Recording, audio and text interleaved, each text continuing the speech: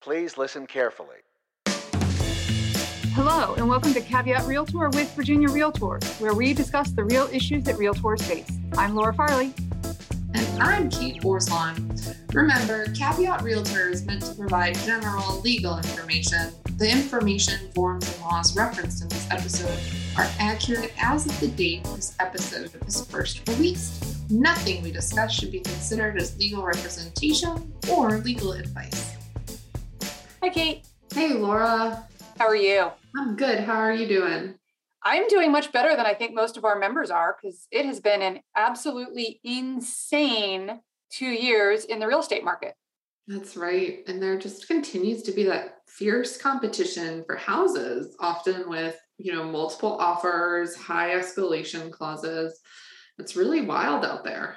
Yes, it is. And so today we're going to discuss how to make your client's offer stand out in hopes that it gives them and you a bit of an edge into getting the contract. We have the obvious suggestions, like check with the listing agent to see what terms are important to the sellers. Make sure your offer contains all essential and accurate terms when you first transmit it. Include a pre-approval letter or proof of funds with the offer, a higher earnest money deposit, and of course, getting that offer in ASAP. Let's dive a little deeper. First, we know that in a multiple offer situation, money talks. Cash offers are generally more attractive than ones with financing because there are less hoops to jump through. And then, of course, there's the actual sales price. And sure, if we were to only say, make sure you put in an offer above asking, you might just turn this off now because that point is painfully obvious, but we're going to delve a little more. So keep listening. Don't fear. We're here. Yes. So you want to make sure your clients have an accurate picture of the competition and do put their best offer forward. Most people want to sell their house to the highest offer. An escalation clause can also help demonstrate your client's commitment to the purchase. To help your client's escalation clause beat out others, consider using kind of unusual escalation numbers. Many people may default to a round number, for lack of a better term. For example, escalating their offer by $500 or $1,000 over the next offer to, let's just say, like a $400,000 maximum. It feels very round and even. But if multiple buyers select these kind of round numbers, you may not easily beat out those other offers. So consider instead using numbers with a little bit more variety. Jazz it up. Use an escalation offering $1,130 over the next highest offer, up to $403,780. This could allow your offer to escalate to a number and beat out one of those other round number maximums. And second, we know that limiting the number of contingencies can help entice sellers to select an offer. They want the contract with the highest probability of reaching settlement, and the fewer contingencies, the more likely that will happen. Your buyers may have certain contingencies that they can't remove or aren't willing to remove. For those, see what the earliest practical date they will agree to the removal of the contingencies could be. For example, if the buyers aren't waiving the home inspection contingency, consider writing in a shortened inspection period. Think 3 to 5 days instead of 7 to 10. Now, this may require you to actually have an inspection lined up before even making the offer, depending on the availability of home inspectors in your area, but could be worth it if it allows the sellers to know that your clients are committed to moving this transaction forward.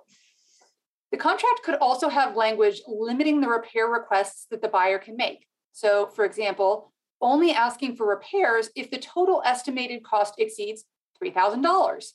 This would indicate to the sellers that the buyers are looking for them to correct serious defects that are discovered, not the little itty-bitty minor issues that are more annoyances. Ultimately, giving the seller something of value may make your offer stand out from others. Some other terms that might help your clients win out include like a free rent back period, allowing the owner to stay in the house for an additional period of time without paying additional fees. It can be very attractive to sellers who are waiting for a house to be built or aren't quite settled on their next home. The buyers can offer a penalty rate that they will pay to the seller for any buyer-caused delay in getting to the closing table. This could be a nominal daily rate to help appease a seller who knows their time is valuable and show that the buyers are committed to working through potential delays. Buyers can offer to make their earnest money deposit non-refundable after a certain point. This really increases the risk for the buyers that they will lose their funds if the transaction doesn't close, but shows sellers a dedication to the transaction. Remember, something of value may not even be a monetary item. So for a transaction that appears to be more sentimental, the contract could include terms about not tearing out the magnolia tree in the front yard, or even offering a right of first refusal if you put the house back on the market over a certain period of time. One Texas purchaser offered to care for 2 donkeys that lived on the land when she made an offer on the house. She didn't ultimately win out though, so this might not be a slam dunk. On the other hand, I saw a TikTok the other week where an agent's client offered to have pizza and dessert delivered to the seller's home every Friday night until closing. She said her client won the offer, so if all else fails, offer food. Shall we go to the legal hotline? Absolutely. Question: can my buyers waive their right to terminate under the Property Owners Association Act? No, this is a statutory right and it cannot be waived, even by agreement. You can certainly work with your clients to communicate that they do not intend to terminate over that in their offer, but it's not something that you can waive. Kate, should my clients indicate it is a conventional loan when they know that they're going to have to go do an FHA loan? This is not a recommended approach. The Virginia Realtors contract does allow for the purchasers to change the type of financing. However, this change must not delay settlement. A change like that could put the whole contract in jeopardy if it's caused a delay to the transaction. Additionally, you as the agent and realtor have an obligation not to make material misrepresentations about the transaction, which is Article 2 of the Code of Ethics. FHA loans typically have more stringent requirements for sellers regarding the property condition, and it is likely that the fact that you knew the buyer was never going to use a conventional loan may put you in hot water. If the change occurs organically or you were misled by the buyers in the first place, that would really be a different fact pattern and scenario. Laura, how are these properties going for so much higher than the list price? It seems like bad marketing. Also, don't they run into issues with the appraisal? Well, good old supply and demand.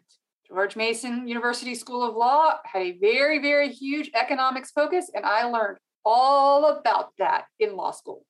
When houses aren't staying on the market long, buyers are motivated to snatch them up ASAP, which drives up the price. It's a function of the market, not necessarily bad marketing. There certainly can be issues with the appraisal, but many times the houses that are going for hundreds of thousands above asking are cash transactions that do not require an appraisal for the financing to go through. Kate, how can they limit their risk?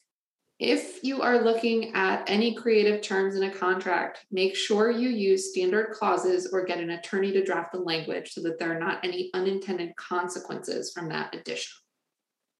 Make sure your clients fully understand the offer that they are making, including any of those unusual terms. Finally, for any monetary offers where the buyer will have financing, make sure they clear any additional exchange of funds with their mortgage and closing company. Caveat Realtor is a weekly podcast with episodes released every Tuesday. Our podcast is available for streaming through iTunes, Stitcher, Spotify, and Google Play. Subscribe to our podcast to get automatic updates when we have new episodes, and please rate us. Remember, members of Virginia Realtors have access to our legal hotline where we can provide you with legal information. Although the members of this podcast are attorneys, the legal information in this program is not a substitute for personalized legal advice from an attorney licensed to practice in your jurisdiction. The information provided by Virginia Realtors is general reference work as a public service and does not constitute solicitation or provision of legal advice. We provide this general legal information on an as-is basis. We make no warranties and disclaim liability for damages resulting from its use. Legal advice must be tailored to the specific circumstances of each case, and laws are constantly changing. The information in this program should not be used as a substitute for the advice of competent counsel. This has been a production of Virginia Realtors, copyright 2022. This podcast features the song Please Listen Carefully by Jazar, available under a Creative Commons Attribution Share-alike license.